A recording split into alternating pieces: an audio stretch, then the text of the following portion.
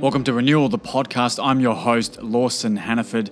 This is season 1 of our podcast looking at renewal and how the gospel of Jesus Christ changes lives from the inside out, from the local church to the community, to our cities and to the greater world. We're looking at the history of revivals. We're looking at the biblical view of revivals and how it starts here and now with us as God's people.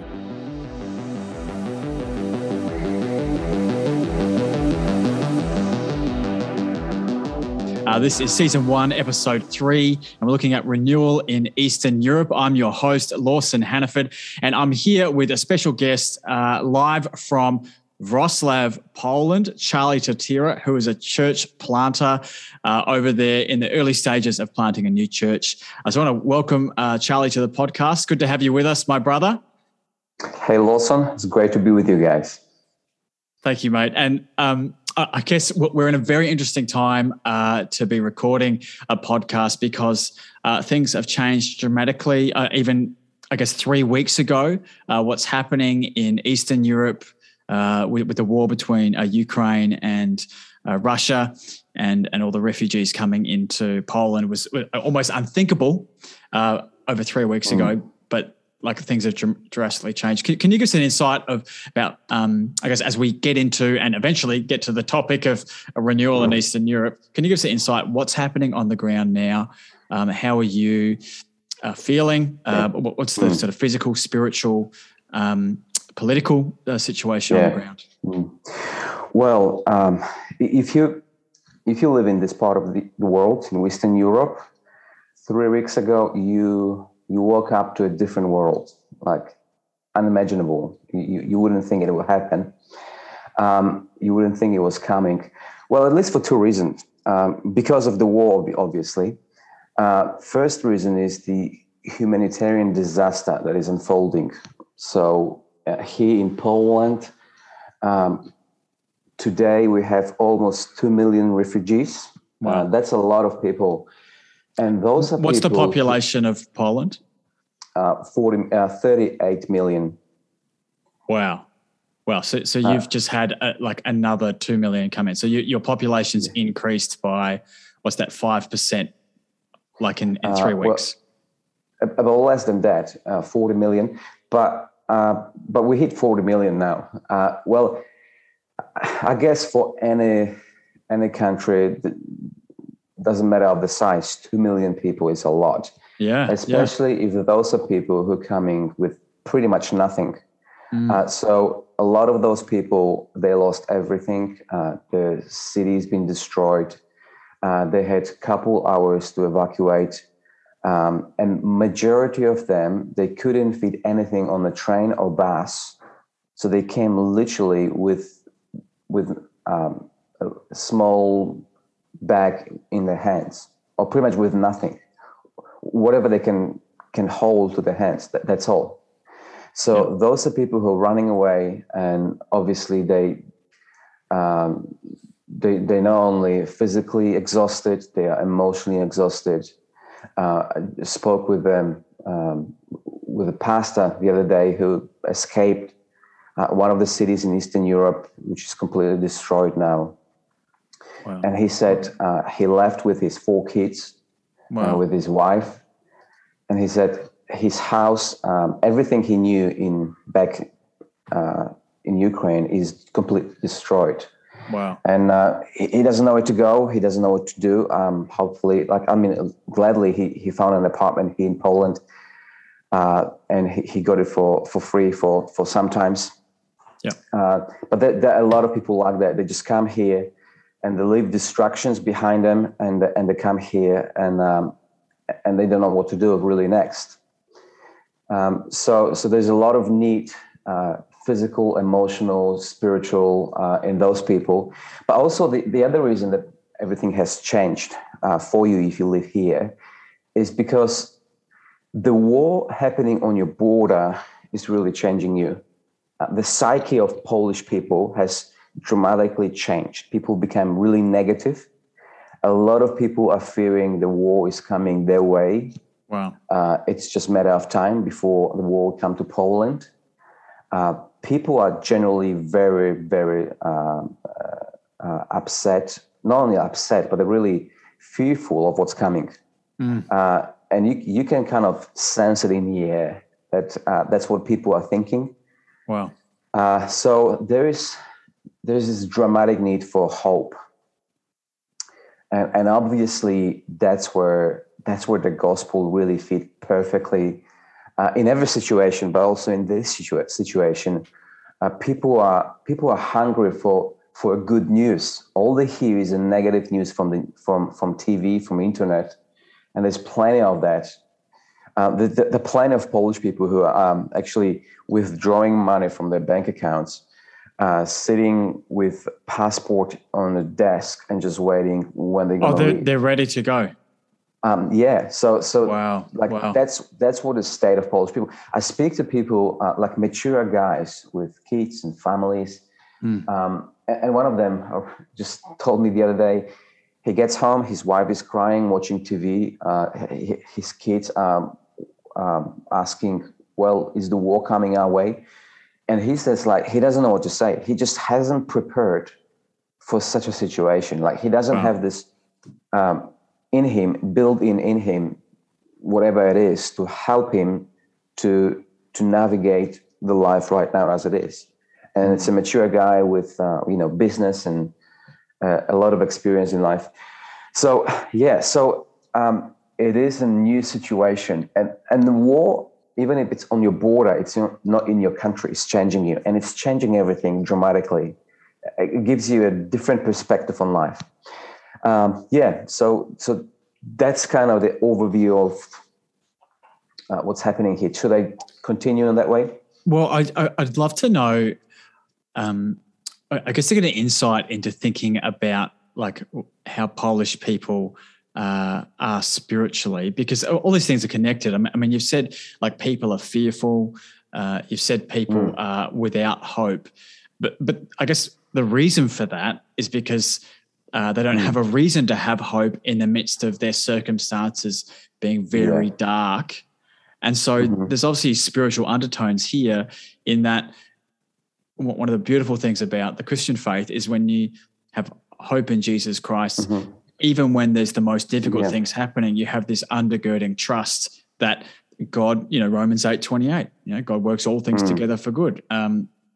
Genesis, 50, I think it's 24, like what they intended for evil, God works for good. Yeah. So like you've got that undergirding hope as a Christian, but it is like, even though Poland is, I guess, 98% Catholic, I don't suppose people have that hope, because Catholicism is a bit of like is a darkness across the country. Can you speak to that? Well, it certainly overlaps with what the Polish Christianity is built on. So if you're born in Poland, you're born Catholic. Pretty much 98% of Poles are Catholic.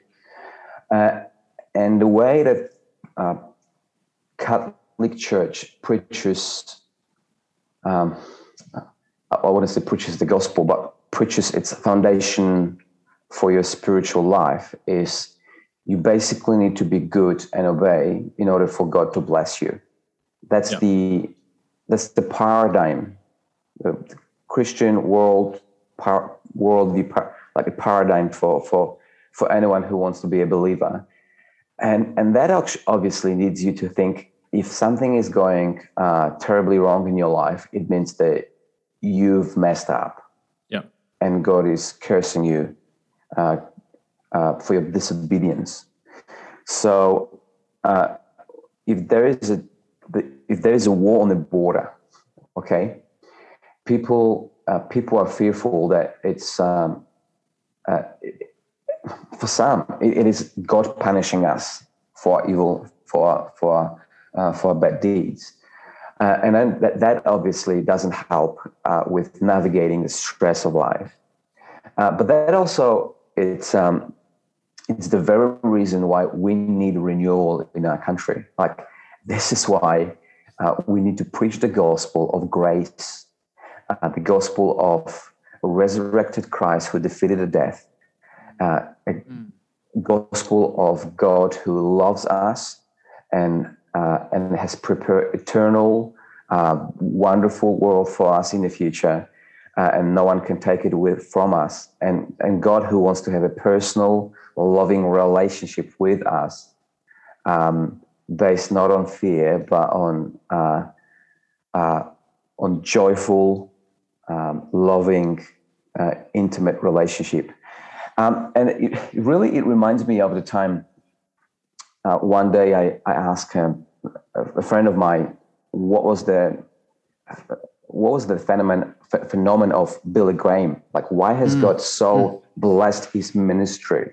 And obviously there's a God's sovereignty and the power of the Spirit, but he also said, look, Billy Graham came after the Second World War, when people were really hungry for hope. Yeah. And I trust that this is such a time right now in Eastern Europe where people are hungry for good news, for hope, that someone will speak hope into their lives. And I trust that this is the right time to really push on with the good news of Christ and bring and deliver people a hope they can hold on to even in a time of fear of the war. Yeah. And for those who are actually escaping the war, meaning Ukrainian people right now. So I strongly believe that this is the time that we should be pursuing. I mean, we have no other option. Like, people, like churches in Poland are very small. They're very weak. You would like, if you look from the outside, they're small in number. Historically, there's never been a revival in this part of the world. Wow. So in some context, you might arrive as a church planter, and because there are so many Christians in your city, that whatever you do, you might feel like, well, you would never actually say it, but in your mind, or you function as you will, by your own strength, you are able to plant a church and do a ministry well.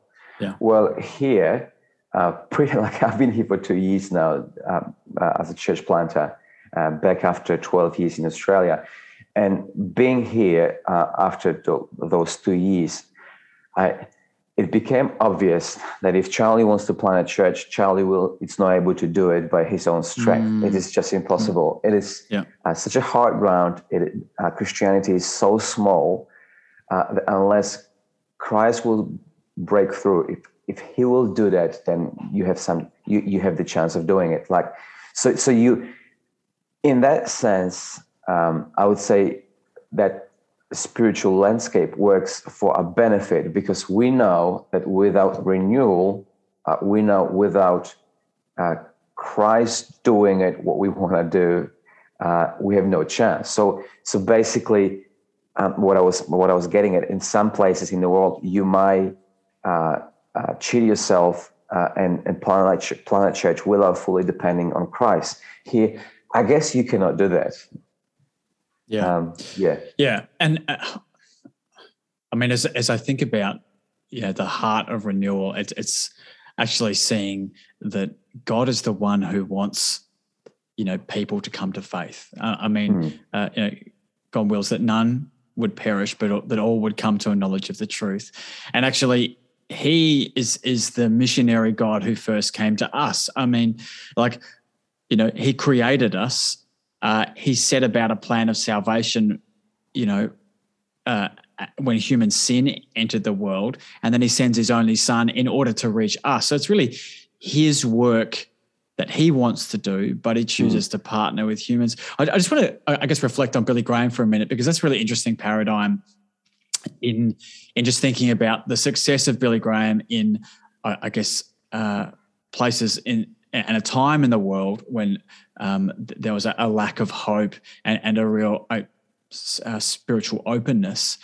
I mean, thinking about even Australia, I think Billy Graham came a few times, but the first crusade was in Australia in 1959.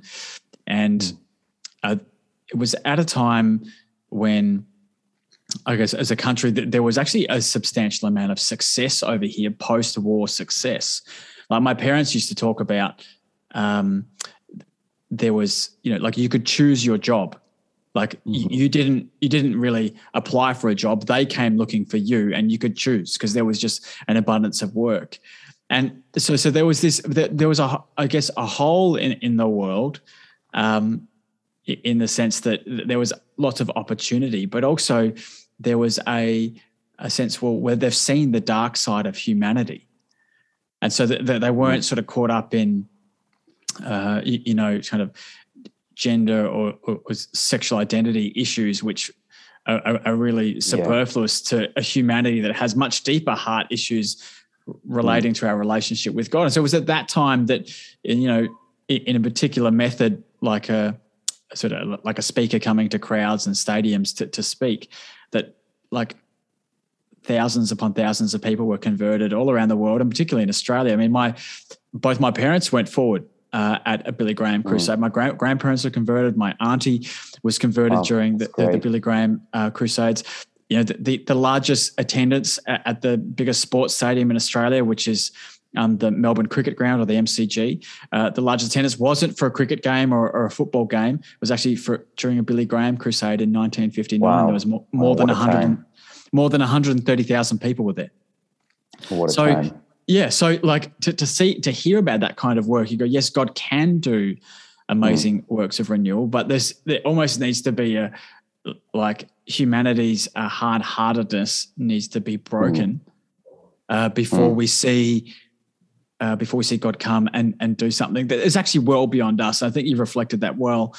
I mean, because looking at Eastern Europe up until this point, you look at, I think, Poland, which is like 98% Roman Catholic, full of like people trying to earn their salvation through good works, and then trying to keep their salvation through sort of penance and making sure that they don't disappoint God, rather than being saved by grace, which is what the Bible says. Then, you've got a lot of Russian and Eastern Orthodox churches in Ukraine. Then next door to Poland, you've got the Czech Republic, which is very atheistic. I think the highest percentage of atheists in Europe are in the Ukraine. So, in Czech. So, there's all this darkness. Including with Athens.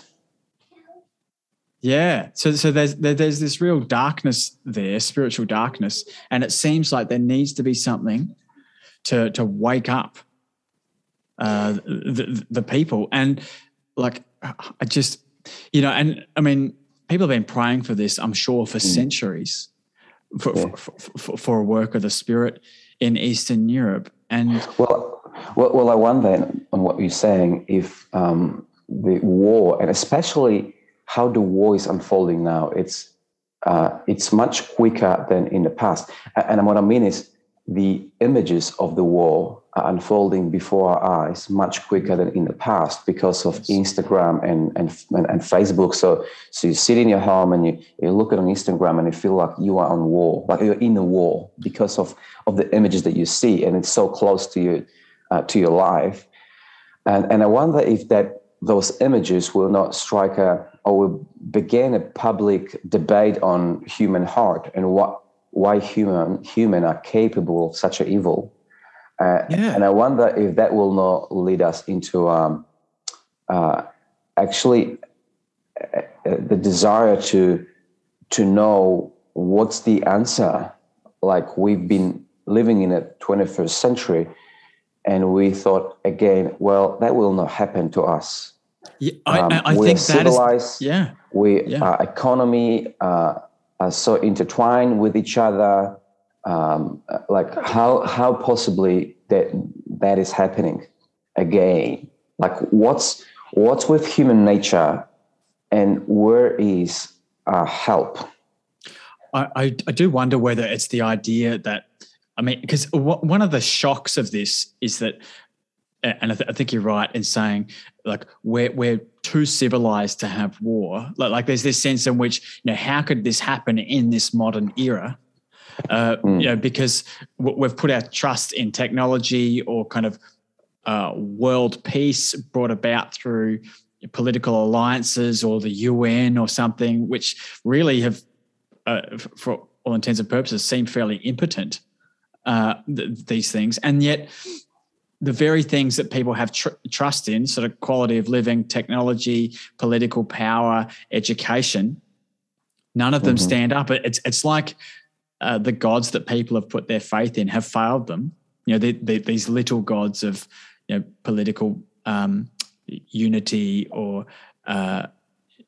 technology, education, and then when these gods have failed people are they're hopeless because where do we look now? And so the shock that people are experiencing in Europe and really around the world. I mean, this is certainly reflected in Australia. Everyone is in shock that this is happening and sort of up in arms, and yet I think we've been so blind to the reality of the human heart. It's just been a matter of time that humans, and you look at history, and I mean, the 20th century is the perfect example.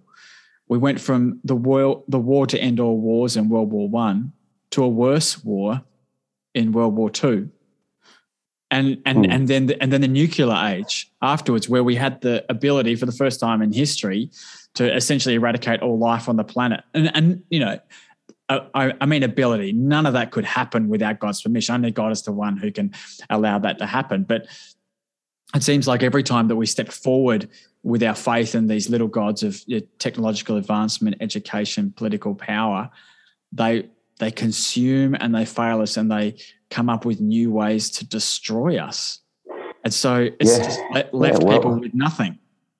Well, it seems like the world is in such a situation for us to visibly see that. Like, we had COVID-19 for 2 years, and now it seems like the war has healed everyone from COVID. I mean, what I mean by now, the conversation about COVID has changed. There's a new crisis. There's a new crisis. And it is unfolding before our eyes that there is a great need for a savior in this world, and that we cannot save ourselves. So I guess want to zoom in on the current crisis, because I think we've laid we've talked about the lay of the land, I guess, spiritually, and there's a great need for revival. Now, can you speak to what's happening as people are coming across the border, and the feeling of like Polish people, and then like your interactions with Ukrainians and particularly maybe Ukrainian Christians, and what's happening there? Yeah, well, it's even difficult to speak about it because people are coming in shock. And when you go to a train station, there are trains of people coming from the border every couple hours in hundreds or thousands, and they come with nothing, literally. So before they actually sit down and start thinking what's happening to them on the situation, they need to find the answer for their physiological needs, for the needs of the children. So I think the time for in-depth conversation will come. But for now, they're just desperate. Most of them are crying. When you see them, whenever they sit down and have a time to actually rest for a moment, they're crying. Many of them on their phones, talking to relatives back in Ukraine. So a lot of men who actually escaped, who left for their children, because if you have at least 3 kids, you can actually cross the border with Poland. The Ukrainian government allows you to do that. They feel like they feel in shame. On one hand, they're here for the kids, but then they're not for the country, and they feel ashamed and they struggle with that. Well, the need is so large that wherever you go, there's this need for immediate support, like with food, all the hygienic things that you need for life. Well, everyone needs an apartment. Everyone needs a place to live in. So for now, Polish people, because it is such a such a profound experience of what's happening, and the fear is so strong that it's causing everyone to do something.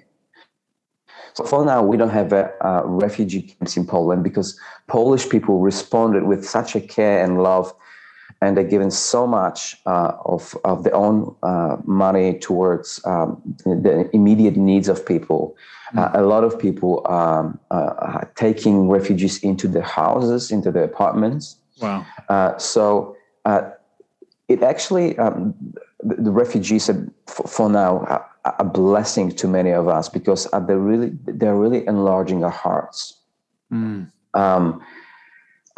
obviously, in the long term, it will be this emotional spike, as I call it. It will be it will exhaust people. It will exhaust all the resources. So what we have done with our little community, we began a fund. Like a bank, we've built we open up a bank account, which will which will function as a fund for women with children, who escaped the war, have no male partner, a husband to support them. And those people, those women with children, will need an apartment to live in, to move in, where they can get the financial support, legal support, where they can find a job and actually kind of recover their lives, being able to assimilate with Polish culture, find a job, and within 6 to 12 months actually go off the fund and self-support themselves. So that's what we're preparing for, and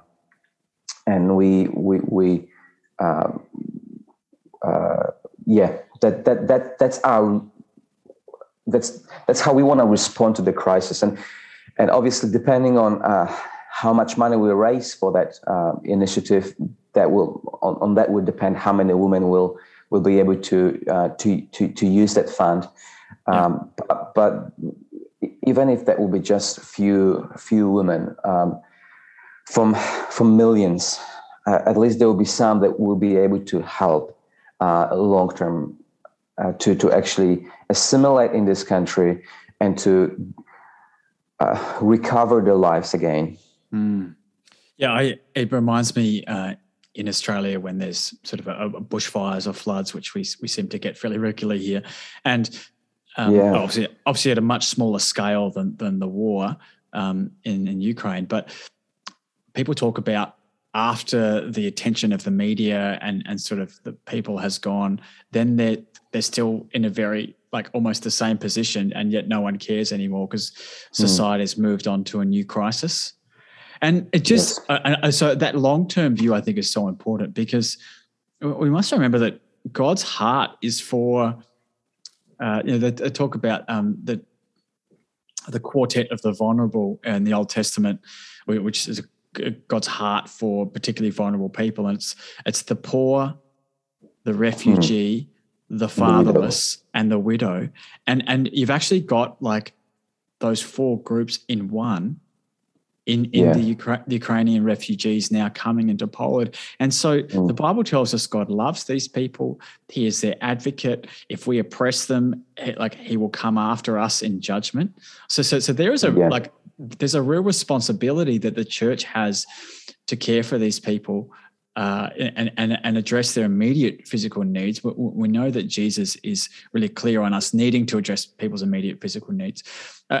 I guess I'd love you to speak to, and I think we've covered part of it already, but on the one hand, we've said people are hopeless and they need hope. On the other, we've said people they have immediate physical needs that actually the church needs to step up and get involved in. But when you meet people's physical needs, there's still something left behind. And this is an issue that's common to Ukrainians and Poles, is that they need a hope beyond this life, that they need something that will actually transform them from the inside out, like a light in the darkness.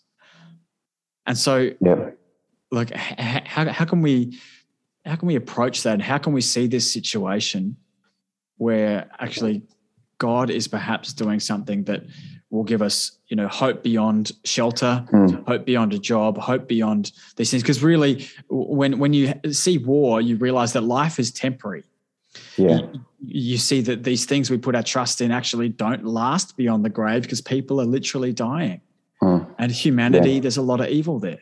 Like, how can we respond to that crisis of the soul, which has actually always been in Eastern Europe? It's just, it's become prominent now because people are realizing that there's actually far more to life and things are far more serious in terms of the condition of our soul and the evil of humanity. Yeah. Well, let me say, as we said before, I do believe that the gospel is the greatest news people can ever hear. Yeah. And also, a local church is the best agent of this news. I trust one of the best things that we can do right now is plant more churches. Plant more churches. Hang on, can you just stop there for a second? You're saying during a humanitarian crisis, you were saying that as refugees are flooding in over the border and like there's a war going on, the most important thing to be thinking about is actually planting new churches. Well, yeah, wow. but let me put it in a perspective. So what I mean by that is, obviously, I'm not just saying about, hey, renting more buildings and putting a crosses on the building and itself it will do a job. That's not what I mean. What I mean is that as a church, we need to step up and care for those people who are arriving. And part of the care is actually putting them in a community of believers. So I trust that the refugee crisis can be a massive blessing for our nation, for Poland, because the gospel saturation in Ukraine is much higher than in Poland. So what I mean, actually, I have a friend in Ukraine, in central Ukraine, and he just posted something on Facebook, which is incredible. He said, Satan is losing because there are, in the midst of war, there will be plenty of churches planted across Europe that Satan has not expected. Wow. Because a lot of pastors, a lot of Christians are actually moving out of Ukraine, escaping Ukraine, and they will come here and they will need to look after the people. And actually, in the church that we worship on Sunday, we already began a Ukrainian services on Sunday. Wow. We have a Ukrainian pastor who is gathering Ukrainians in one place to worship. We reach out to another Ukrainian pastor who actually wanted to plant a church in Kiev, and he's willing to actually partner with us in the future to actually begin service, possibly for short term in 2 languages. Wow. Where we can invite Ukrainians into our community and feel them like they're home, and actually do a life in 2 languages for some time. Ukrainian is very close to Polish language, so it would be a matter of just months for those people to learn Polish. So those are just simple things that I trust that the Lord,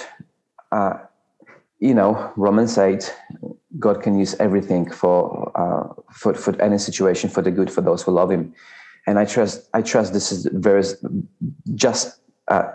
this is the very situation that the Lord can bring His glory to Himself by showing that this situation can be a work towards spiritual renewal in this city and in this country. So I love what you said before about church planting is not renting buildings and putting crosses on the buildings, because I think a lot of people, when they think about new churches, they think about more buildings with sort of like Christian material. So there's an outward sense that there's a church here, but actually you're saying that the church is communities of people who are carrying the light of the good news of Jesus and the hope of the good news of Jesus. Like, so they're spreading that spiritually, but they're also bringing people in physically. Like they're actually agents of God's love in the world. And actually, and that is what people need, because like they're hopeless and loveless, and their homes have been destroyed. And like, I think you've mentioned before when we've spoken that a lot of people won't go back because they have nothing to go back to. Yeah. And so actually in God's grace, we must remember that his church is actually the vehicle of the hope of the world, which is Jesus. It's the way that people meet Jesus is through churches starting and people proclaiming the good news about the resurrected King who has defeated sin, Satan, and death. Amen. And people are relational. We're communal. We need boundaries in our lives. We need a set of relationships that actually makes our life safe. And for those people, especially those who are fleeing the war in Ukraine, they need community, a safe community. And I trust that a local church can be the foundation for their new life as human. And I trust that actually Ukrainians who, from what I know, in much greater number in terms of Christianity, will do the work on their own here in Poland, but we can support them in doing it. Yeah. We can actually support them in planting Ukrainian-based churches or Polish-Ukrainian churches. You know, this reminds me of the book of Acts, because, you know, when there was this great persecution that arose after the stoning of Stephen in Acts chapter 7, the church was dispersed all over the regions. And actually God used that evil. God used that evil to see many more churches come about and many people converted. Yeah, well, it's a really fascinating picture.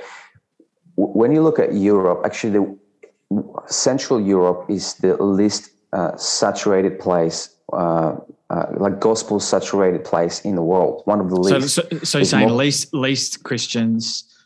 Yes, that is evangelical, believe in Jesus, the Bible. That's right. That's right. People who actually believe the gospel.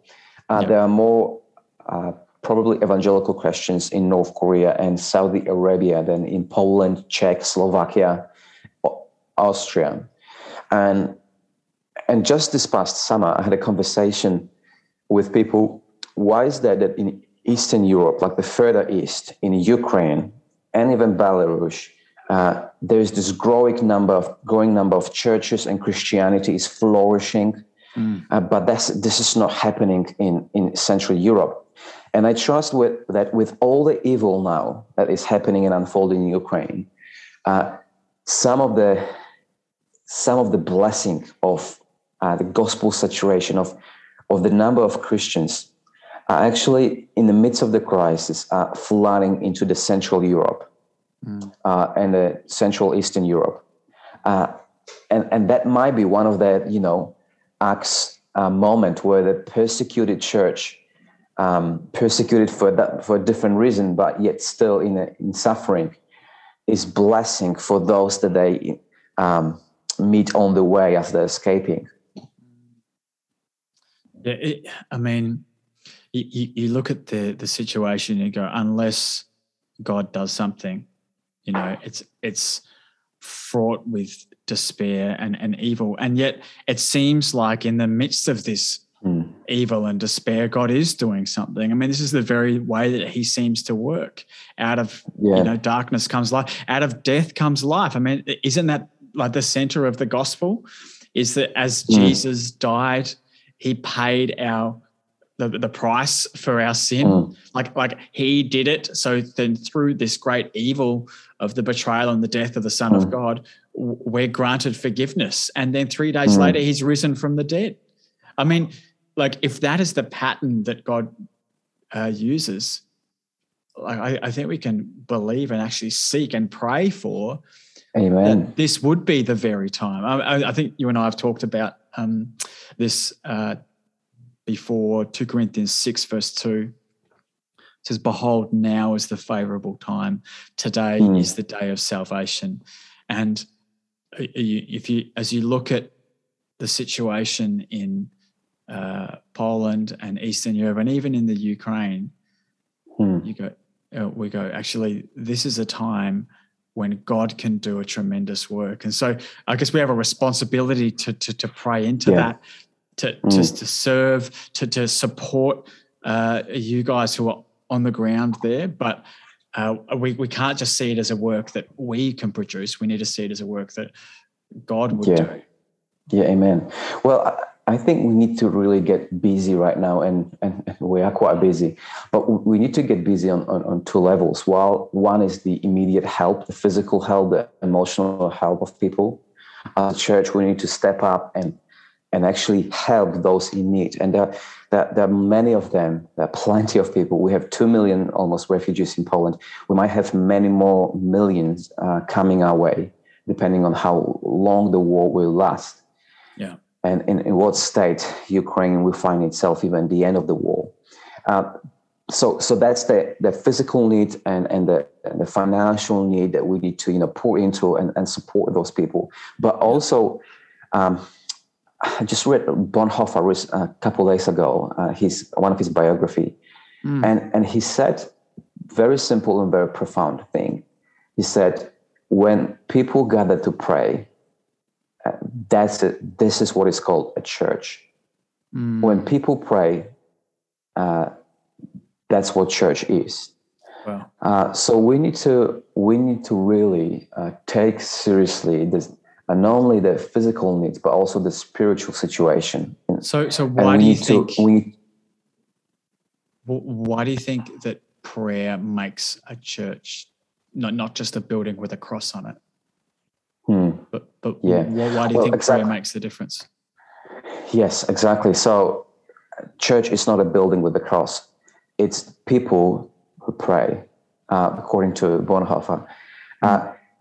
Well, it's because prayer, it makes our faith serious.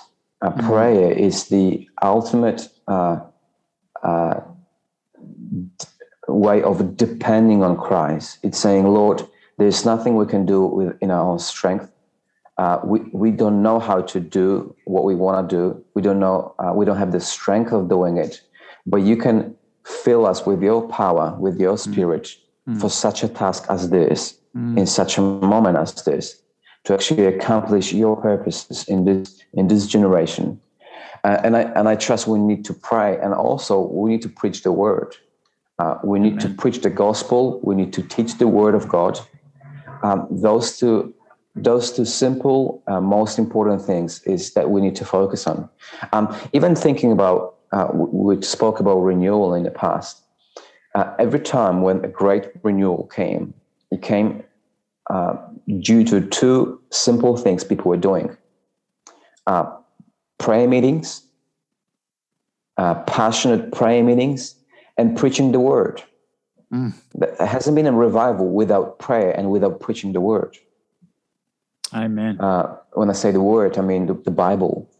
And preaching it, not just giving people knowledge, but preaching it with the gospel lens.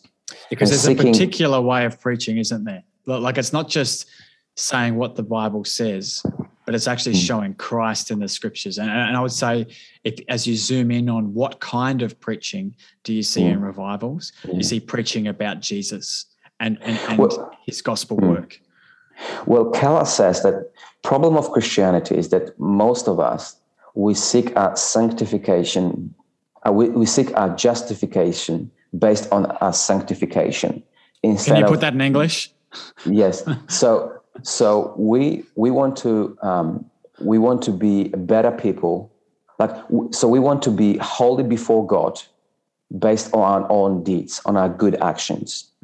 Where actually revival happens when we truly not just know it, but we truly believe that our sanctification, so our holiness, does not come before God for our own deeds, but from what Christ has done on the cross for us. Yeah. So it's religion says do this and you'll be accepted by God. The gospel says Jesus has done this so that by faith you may be accepted. That's right. So when we preach the word of God through the lens of the gospel of what we just said, that we can be saved in Christ, not because on our own deeds and because not based on our performance, but because based on the performance of the one, of Jesus Christ. Amen. And when we truly believe that we can be accepted by God just by believing, just by trusting in what Christ has done for us, and that is sufficient for our acceptance. And for a Ukrainian refugee who has, let's assume that there's been a family, they've worked hard, that they've tried their best in life, and all of these things that they've done have resulted at the end in war and being refugees and without anything, and their money having, almost no value and with no possessions left in the world. And so that they come to the end of themselves. And there's only one thing of value that can really remain, is that if Jesus has done all the work required for them to be accepted by God, then they have an eternal hope, because all of their physical hope has gone. And that is life-transforming news. And that is actually a hope which can, more than a pandemic, can infect the world and actually bring about a radical transformation across the world. Charlie, I think... my brother, I think we're going to leave it there for this week. I just wanted to end on a note from, I think, Psalm 85. This is one that's been very meaningful to me. I know it's been meaningful to you as well. There's these sort of few verses from verse 4. It says, "Restore us again, O God of our salvation, and put away your indignation toward us. Will you be angry with us forever? Will you prolong your anger to all generations? Will you not revive us again so that your people may rejoice in you? Show us your steadfast love, O Lord, and grant to us your salvation." And I think in this season, for Eastern Europe, for Ukraine, for Poland, for Belarus, for Czech, for all these Austria, all these other nations, we're asking, show us, Lord. Amen. Show us what you will do by the revelation of Jesus Christ as risen Lord, crucified, risen from the dead, and show in your church that you are God. May that be our prayer and our hope. Amen. Charlie, I'd love to connect again on the podcast with you. Would love to. I think you shared with me you might be traveling to the Ukrainian border soon to help out with some refugees potentially. Yes, I'll be there next week. Okay, well, look, let's see. Hopefully we'll be able to connect then. Absolutely. And you can pray for me that I'll be able to show people the love of God there on the border by just working and just supporting people with my hands, but also speaking whenever it's possible about the love of God. And a lot of people are asking now, where is God? And I pray that I'll be able to and the church will be able to tell people, well, we don't know why this is happening, but we know that God does care, because he himself, he participated in our suffering by sending his only son to die on a cross. So that shows us that God does care and he does love us, even when we don't understand why this is happening. Amen. Amen. Thank you, Charlie, for being on the show. It's been really good to have you. Thanks, Lawson. Thank you. For those listening, thank you for being a part of Renewal, the podcast. Please share with your friends, make comments, send through feedback. We'd love to hear from you. If you've got any questions you've got over the work that's going on, and we will hear from you next time.